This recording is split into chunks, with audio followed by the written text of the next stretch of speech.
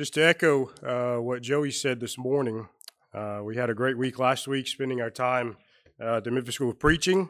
Certainly was enjoyable to be back among classmates and individuals that we have known for many years, to be among instructors that we had for the time that we were there. It's always good to be back among individuals who have had such an impact on us, specifically speaking for myself, individuals who have helped shape me in my path as a Christian, as a gospel preacher.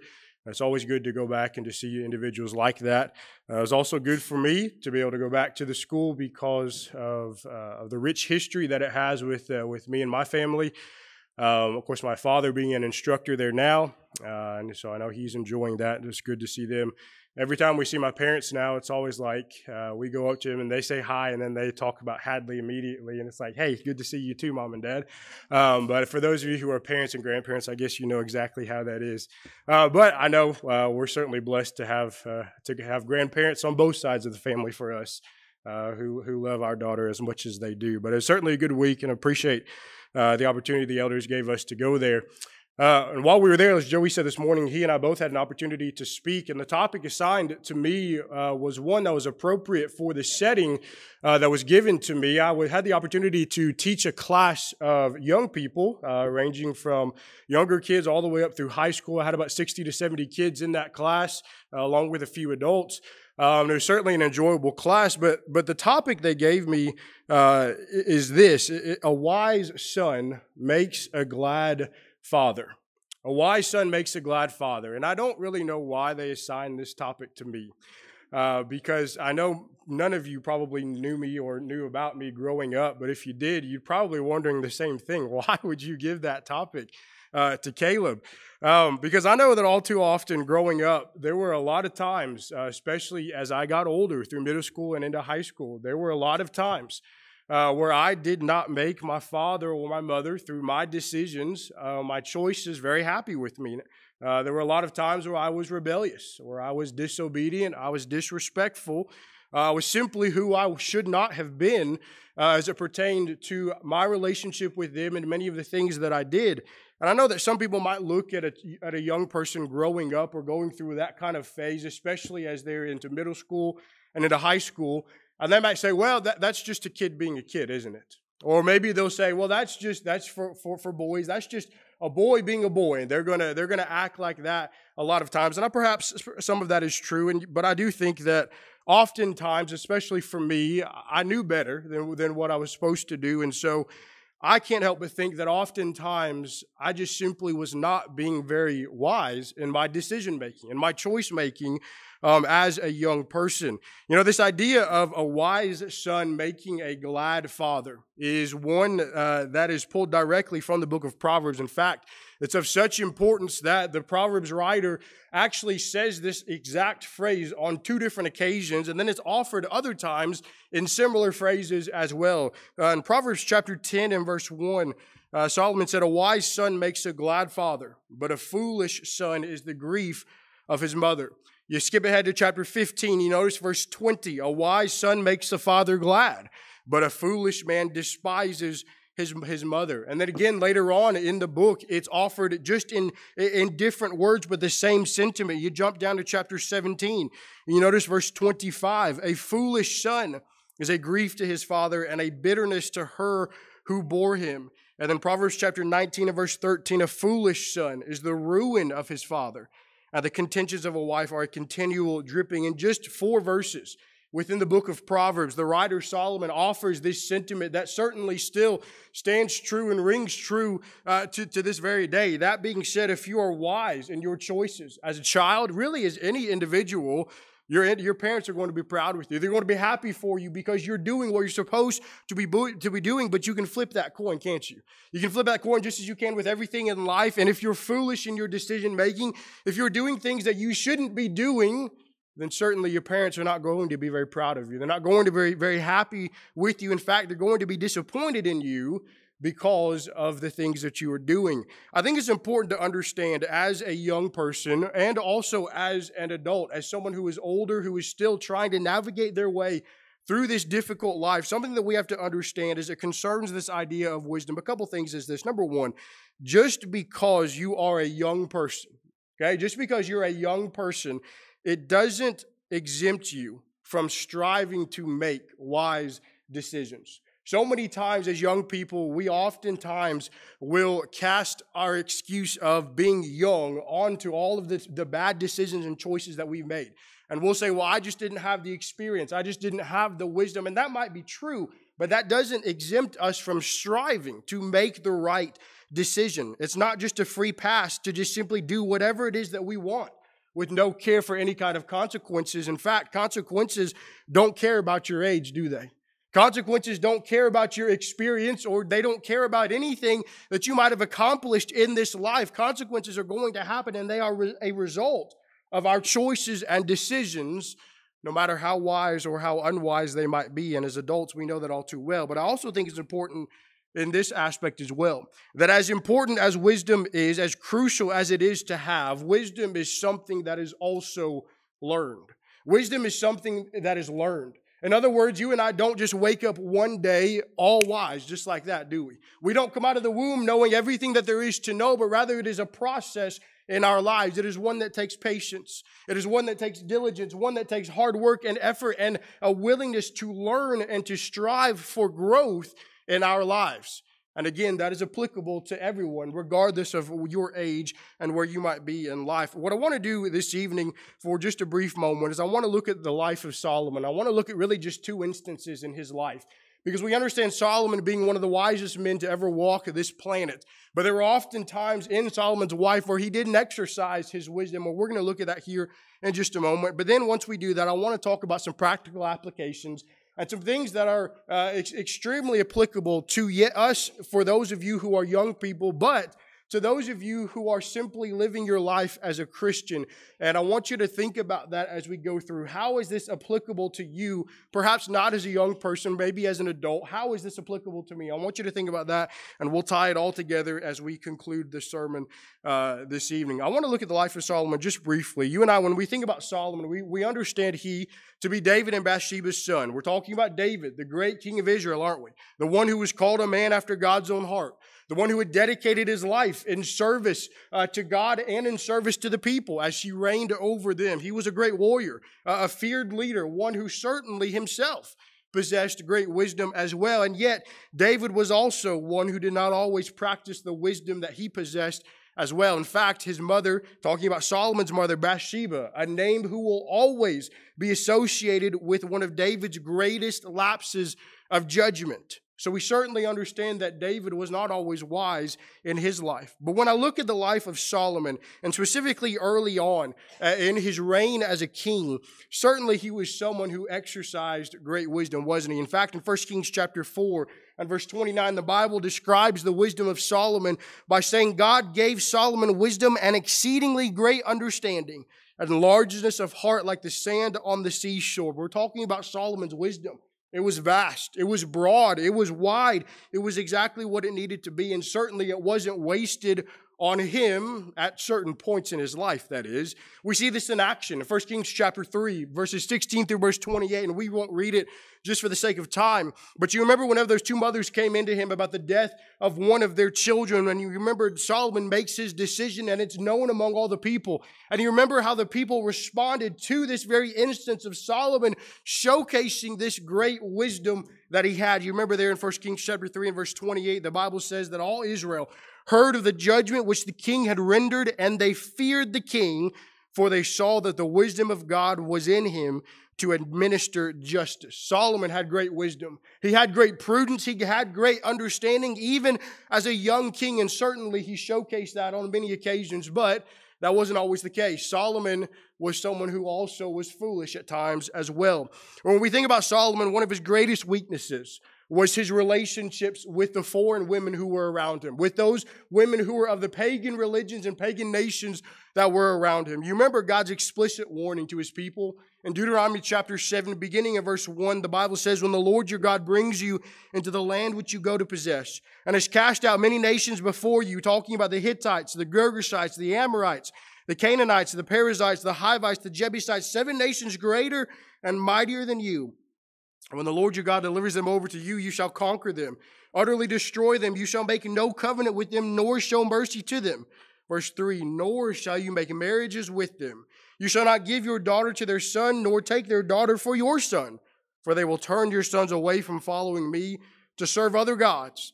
So the anger of the Lord will be aroused against you and destroy you suddenly. God explicitly telling his people, do not intermingle with the pagan women that are around you. And yet what does Solomon do? 1 Kings chapter 11, beginning in verse 1. But King Solomon loved many foreign women, as well as the daughter of Pharaoh, women of the Moabites, Ammonites, Edomites, Sidonians, Hittites, from the nations of whom the Lord had said to the children of Israel, you shall not intermarry with them, nor they with you. Surely they will turn away your hearts after their God. Solomon clung to these in love. Verse 3, he had 700 wives, princesses, 300 concubines, and his wives turned away his heart. For it was so when Solomon was old that his wives turned his heart away after other gods, and his heart was not loyal to the Lord his God, as was the heart of his father David. Solomon certainly not making wise decisions, at least at this point in his life, certainly not making his father glad and happy and proud of him because of his decisions that he was making. But I point out, really, I guess, both sides of the coin of Solomon's life at this point to say this, that just as Solomon, one of the wisest men to ever walk the face of this planet, one of the men who had wisdom straight from Almighty God, and though he had times of great wisdom, he also had great times of foolishness in his life. And I say that because this is where it becomes extremely relatable to each of us, doesn't it? I think sometimes we might look at Solomon and think, well, Solomon had this great wisdom, but he got it straight from God.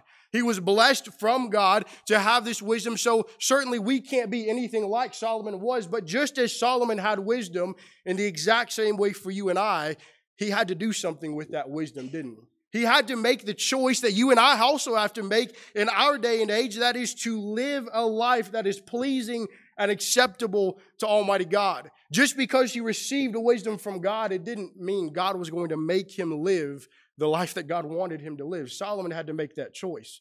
And the same thing is for you and I. This is where it's relatable to us. We can gain wisdom from studying the Word of Almighty God. We can know exactly what it is that we're supposed to do, but if we don't do anything with it, it doesn't do us any good. We have to be like Solomon was at certain points in his life, where he took his wisdom, he put it into his life, but then he allowed it to shape and to change his life. Sometimes we don't live up to that standard, do we? Sometimes we don't live up to the call that we're called to live, and thus we are in need of the mercy, the grace, and the forgiveness of God, just as Solomon was at certain points in his life as well. So, how do I become and live as a wise child? How do I become and live as a wise child? How do I become simply wise in general? For those of us who are adults, who are not in the young person category, so to say, how do I make this applicable to me? 4 things that I think are extremely important for us to understand in order to be wise individuals, and as a result, make our parents, our mentors, and ultimately make our Father in heaven happy, proud, and glad with us. How do I do it? Number 1, I have to fear God. I have to fear God if I want to make him happy. It's interesting that the Proverbs writer really starts out the entire book of Proverbs with this sentiment. If you go back to Proverbs chapter 1, you notice they're beginning in verse 7. Just 7 verses in, what does he say? The fear of the Lord is the beginning of knowledge, but fools despise wisdom and instruction. And I guess, truth be told, this ought to be what we remember in all scenarios, in all situations that you and I ever face in this life. It ought to be that which we cling on to, because if we do, certainly it will shape and change the way that we live our lives. It should change every choice that we make, every decision that we decide, because of our fear and our reverence for Almighty God. Things that the world says yes to, because of our fear for God, we probably need to say no to.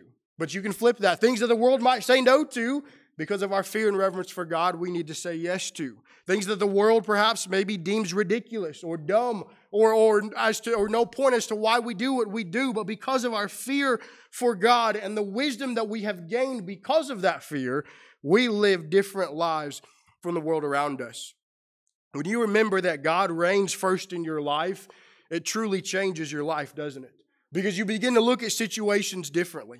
You begin to view people differently. You begin to look ahead in your life. You begin to look ahead in certain situations. You begin to understand the consequences that accompany your actions as an individual that lives on this earth. That's what true wisdom is. Being able to see what's going to happen because of your actions and understanding if those are consequences that you want to have to deal with or not.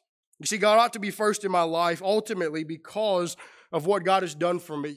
Because of who God is and because of my fear of Him is what pushes me to live my life the way that I live it for Him. We're talking about God, the creator of the universe. Genesis chapter 1 and verse 1, we all know what the Bible says. In the beginning, God created the heavens and the earth. Adam is not the very first being that we're ever introduced to in Scripture. We're talking about God, the one who created this universe, the one who has even allowed us to be in an existence here upon this earth.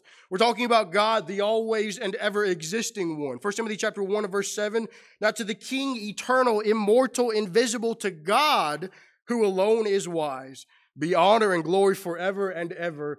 Amen. We're talking about God, the all-knowing one. Psalm 147 and verse 5, great is our Lord, mighty in power. His understanding is infinite.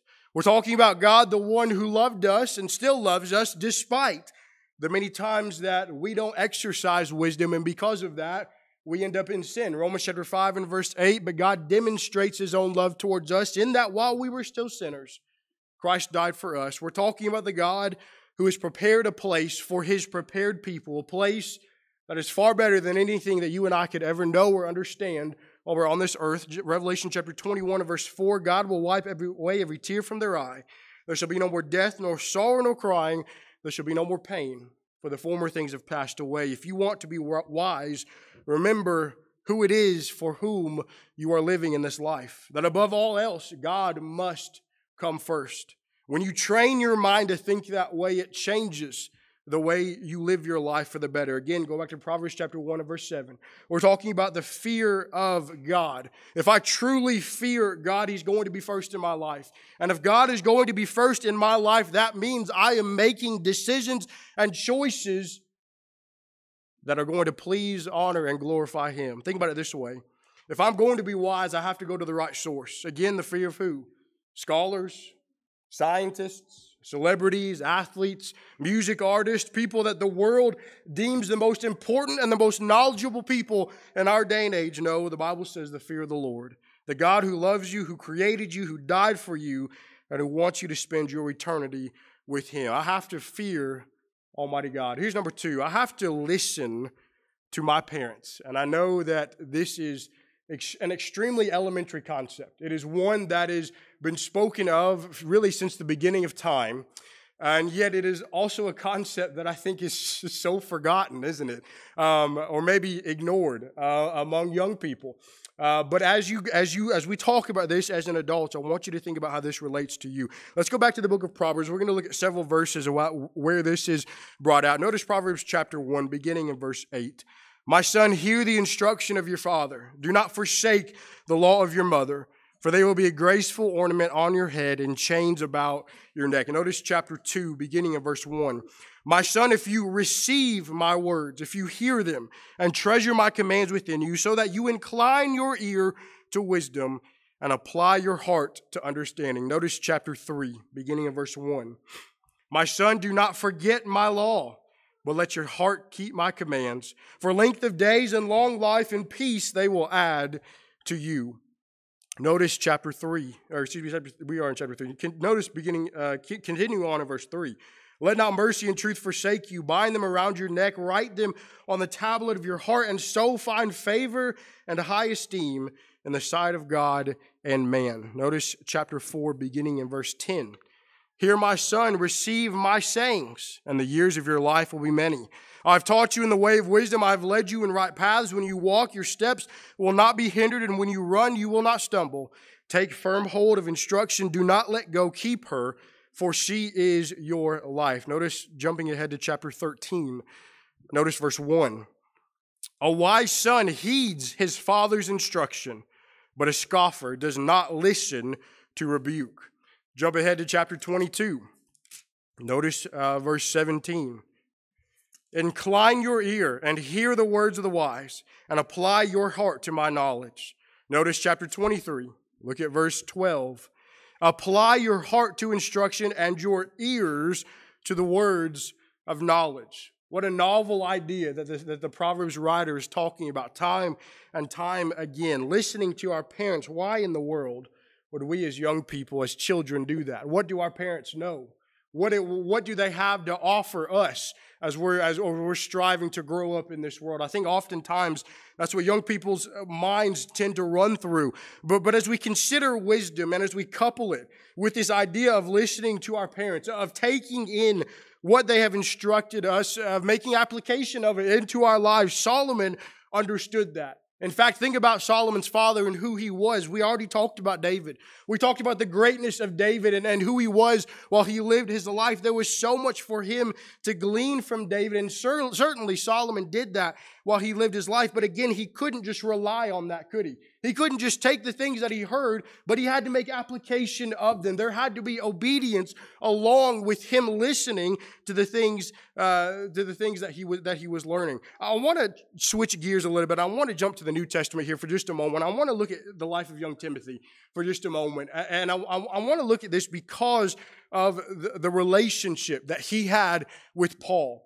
And I want to look at how Timothy was, as a young person, someone who listened to his mentor, talking about Paul, and how he made application of it into his life. There's a big difference, isn't there, in hearing and listening. And I know this to be the case because oftentimes growing up, I heard my parents every time they spoke to me, but I didn't always listen to them. In other words, I didn't always allow it to seep into my mind, and I didn't always allow it to make me do what I was supposed to do, what they were instructing and commanding me to do, and there were always consequences for that. But when I look at Timothy, I know that Timothy was someone who not only heard, but certainly Timothy was someone who listened. In fact, we remember that he was taught the scriptures from the time that he was a child. You look at 2 Timothy chapter 3 and verse 15, the Bible tells us that from childhood he had known the Holy Scriptures, which were able to make him wise for salvation through faith, which is in Christ Jesus. Remember as a child growing up in 2 Timothy chapter 1 and verse 5, that he had godly influences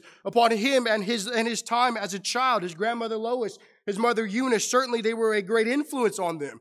And we know that Paul had been teaching him for quite some time. And so we know Timothy was taking things in. We know that he was hearing things, but we also know that he was listening to them. In other words, he was allowing them to change and to shape the way that he lived his life because of what he was doing for the cause of Paul while he was on this earth. 1 Corinthians chapter 4 and verse 17, the Bible tells us, for this reason I have sent Timothy. This is Paul speaking to Corinth. For this reason I have sent Timothy to you, who is my beloved and faithful son in the Lord, who will remind you of my ways in Christ as I teach everywhere and every church. But then you jump ahead to the book of Philippians, and the same instance is playing out.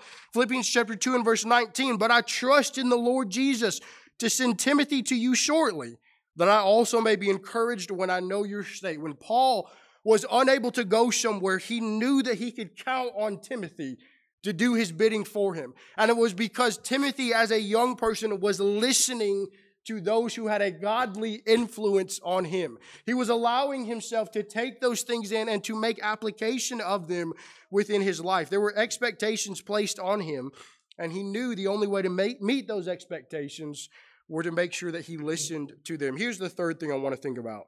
When it comes to this idea of being wise, if you and I want to be wise individuals, we have to be willing to give our parents the honor that they deserve. We have to be willing to give our parents the honor that they deserve. Again, look at the book of Proverbs. Go back a couple of chapters to chapter 19. Notice Proverbs chapter 19. Think about verse 26. He who mistreats his father and chases away his mother is a son who causes shame and brings reproach. Notice chapter 20 and verse 20. Whoever curses his father or his mother, his lamp will be put out in deep darkness. Notice chapter 30, looking at verse 17. The eye that mocks his father and scorns obedience to his mother, the ravens of the valley will pick it out, and the young eagles will eat it. All of these passages pointing towards a child that is disrespectful, that is disobedient, that is downright rude and makes a mockery of his parents, one who causes shame and reproach upon them. All of these things certainly not leading one towards making their parents glad. Why? Because they're not living lives that are honorable, lives that are not lived with respect for mother and for father. And far too many times, I think as young people, without even realizing it, we often make choices. We've allowed ourselves to live lives of disrespect towards our parents who are so undeserving of it. You know, this idea of honoring our parents really goes back to the beginning of time. It goes back to one of the very first instructions that God ever gave his people, going back to Exodus chapter 20 and verse 12, thinking about one of the 10 commandments that God gave them, where he says, honor your father and mother, that your days may be long upon the land which the Lord your God is giving you. God is not just giving them a suggestion, is he? This is not just a recommendation. It's not just there for formality, but rather God is giving them a command, because God understands that this is what is needed in order to raise up another generation of Christian young men and young women. God knows that for the majority of parents, Christian parents, they're going to hand down to their children great wisdom that's going to be useful for lives that are lived here on out. When we think about the time that this was written, looking at the time of the Old Testament, you remember what the consequences were for children who dishonored and who disobeyed his or her parents. You remember going all the way back to Deuteronomy chapter 21, beginning at verse 18, where the Bible tells us that if a man has a stubborn and rebellious son who will not obey the voice of his father or the voice of his mother, and who, when they chastened him, will not heed them, then his father and his mother shall take hold of him, bring him out to the elders of his city and to the gate of his city, and they shall say to the elders of his city, this son of ours is stubborn and rebellious. He will not obey our voice. He is a glutton and a drunkard. Then all the men of his city shall stone him to death with stones. So you shall put away the evil from among you, and all Israel shall hear and fear. Boy, I'm thankful I didn't live under the Old Testament. I know that many times my parents, talked about how stubborn and rebellious I was at times. They didn't call me a glutton or a drunkard, so I don't think I was those things. But they did talk about how oftentimes I was rebellious and disobedient. Obviously, we don't live under that time. We're under a new covenant, thankfully. But the principle certainly is still applicable, isn't it? In multiple ways, how we are to honor our parents. Because this is a biblical command given by God. And how also that by talking about the words that we're going to be judged by one day, John chapter 12 and verse 48, it prepares us for how to honor the Father in heaven so that we won't have to meet and suffer eternal death. I think you see the importance of honoring our parents. You know, in the same way that listening requires application, so does honoring our parents as well. You see, true honor to our parents involves obedience, doesn't it? Going back again to Proverbs chapter 1, you remember there, beginning of verse 8, my son, hear the instruction of your father. Do not forsake the law of your mother, for they will be a graceful ornament on your head, chains about your neck. You can't just say, oh, mom and dad, I honor you. Oh, mom and dad, I obey you, but then go and do whatever it is that you want to do with no thought or care for what your parents want for you. And again, in the same way, you can't look to God and say, I love you, God, with all of my heart, soul, mind, and strength, and then choose to live your life however it is that you want to live it. That's not giving honor to Almighty God. Here's what we have to understand. When we're talking about our relationship with God, talking about our vertical relationship, it is what it should be if we are honoring Him. Through our fear, through our obedience of Him, if we are doing all of those things, our vertical relationship will be what it should be. And when that is what it should be, then our horizontal relationship with the people around us, with our brothers and sisters, with our family, with our parents, with those who are mentors to us, that will also be what it should be. But we have to get our relationship with God right first and foremost. And I think this is where it is extremely relatable to every single person. I know that this was geared towards young people, but in principle, this emulates what our relationship with our Heavenly Father ought to look like. You see, we ought to fear God above all else. That should shape and mold the way that we live our lives. We ought to listen to God through His Word and think about the wisdom that we can gain from that and how that can change our lives. But then we also have to honor Him because of how deserving He is of it, considering everything that He has ever done and the position in which we find ourselves to have a hope of heaven. I know I said we had 4 points. We actually only had three this evening. I want to close out by reading another passage from the book of Proverbs. Notice Proverbs chapter 30, beginning in verse 11. Solomon said this. He said, "There is a generation that curses its father and does not bless its mother." Brothers and sisters, I'm afraid that when I look at our world, this generation in some sense has come to fruition. That you and I are living amidst one of the most disrespectful, disobedient, most allergic to authority generation of people. But you know, it doesn't have to be that way, does it? For you and I, the choices that we can make, we can choose to be a part of a generation that honors parents, that respects parents, that listens to parents, and allows ourselves to be what we're supposed to be. And when we do that, then certainly we're being pleasing to Almighty God. When that's your view of your Christian influences, your Christian parents, your grandparents, whoever it might be, it puts you on a path to being pleasing to Almighty God and to being wise. If I were to leave you with one thing, I would take you to Jeremiah chapter 9. Jeremiah chapter 9, beginning of verse 23, Jeremiah said this, "Thus says the Lord, let not the wise man glory in his wisdom, let not the mighty man glory in his might, nor let the rich man glory in his riches. But let him who glories glory in this, that he understands and knows me, that I am the Lord, exercising loving kindness, judgment, and righteousness in the earth. For in these I delight, says the Lord." For every single person who is present this evening, strive for wisdom. Apply the knowledge that you and I can gain on a daily basis through our study of the Word of God and allow ourselves to grow. Allow ourselves to be better. Allow ourselves to be who we need to be in this life. It was the late Brother Taylor who said this. He said, "Where you are in the there and then is determined by what you do in the here and now." I hope that you strive for wisdom, certainly in the here and now, so that in the there and then we can have that eternal rest. I hope that you have made that decision in your life, that you are looking ahead, you are thinking ahead towards your heavenly home, but perhaps that's not the case for you, but you want to make that change, and maybe you want to become a part of the family of God by putting Christ on in baptism. Know that we can assist you and help you in that regard. Or perhaps you're here as someone who is a Christian, but maybe your life's not what it should be. Maybe as a young person who is a Christian, maybe you haven't been treating your parents in the way that you should be, but you want to make that right. Talk to them. Ask them for forgiveness. Have them pray for you, and have them help you in these matters. But maybe, as it relates to every single one of us in our relationship to Almighty God, maybe we haven't been respecting Him as our Father and we as a child of His. Know that you can change those things as well. You can go to Him, ask Him for forgiveness, and certainly He will forgive you. If you've done something in public form or fashion, and you want your brothers and sisters to know that you're giving that up and you want your forgiveness from them as well, know that we can do that. If you have a need this evening, won't you come? As together we stand and as we sing. Thank you for listening to this recorded audio of a sermon that was preached at the Roanoke Church of Christ.